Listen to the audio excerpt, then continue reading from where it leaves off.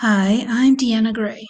Welcome to my Authentic Living Studio, where I share tools, tips, thoughts, and intuitive messages on living your best life. This is day 60 of 365. Today, I want to talk about key number 9 in my 21 Keys ebook. Now, this ebook and the matching workbook are part of the 21 Days to Your Best Life program that I developed. This is a self-guided program, and if you're interested in learning more, it is on sale right now for a limited time for just $37. So go to 21daystoyourbestlife.com for more information, and that's the number 21, the word days, the number 2, yourbestlife.com. So key number 9 is listen to your body.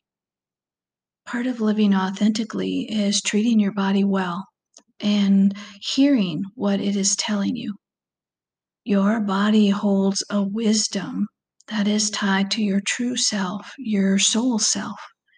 And when you listen to your body's signals, you live a better life. It could be something simple like your body sending out signals that it's tired. Or it might be something more complex, like a feeling of unexpected tension somewhere in your body when you walk into a room. Have you ever had that happen? You walk into a room and start to feel tension somewhere in your body, and it's not because of something you did, but it's because of something your body is perceiving in the environment? I've had that experience, and I imagine many of you have too.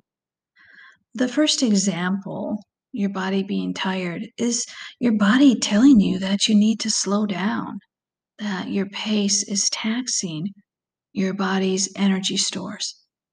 It's giving you the signal, it's giving you the message to reduce stress and busyness. The second example of walking into a room and feeling unexpected tension is your body's way of telling you to be a little bit cautious because something happening in the room might be upsetting or might be unsafe. Learning how to interpret your body's signals will help you make good choices, not only in caring for your body, but also in hearing the intuitive and energetic wisdom that is inherent in your body structure. Listen to your body, folks. Listen to your body. There's so much wisdom there. So you need self-awareness. Self-awareness is required to hear and fully understand the wisdom that is part of your body. Slowing the pace of your life and being mindful of what your body is feeling at any given moment are just two ways to build the skill of listening to your body. So here's a little exercise you can do to help you listen to your body's wisdom. Find a place where it is safe to close your eyes, and then lightly scan your body from head down to your toes. Notice if your body is holding tension anywhere.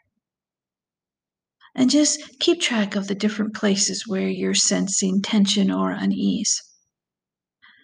Then choose one of those areas and ask your body this: what are you telling me with this tension? Or what does this unease indicate? Once you have your answer, then ask this: what do I need to do to ease the tension? What do I need to do to remove the unease?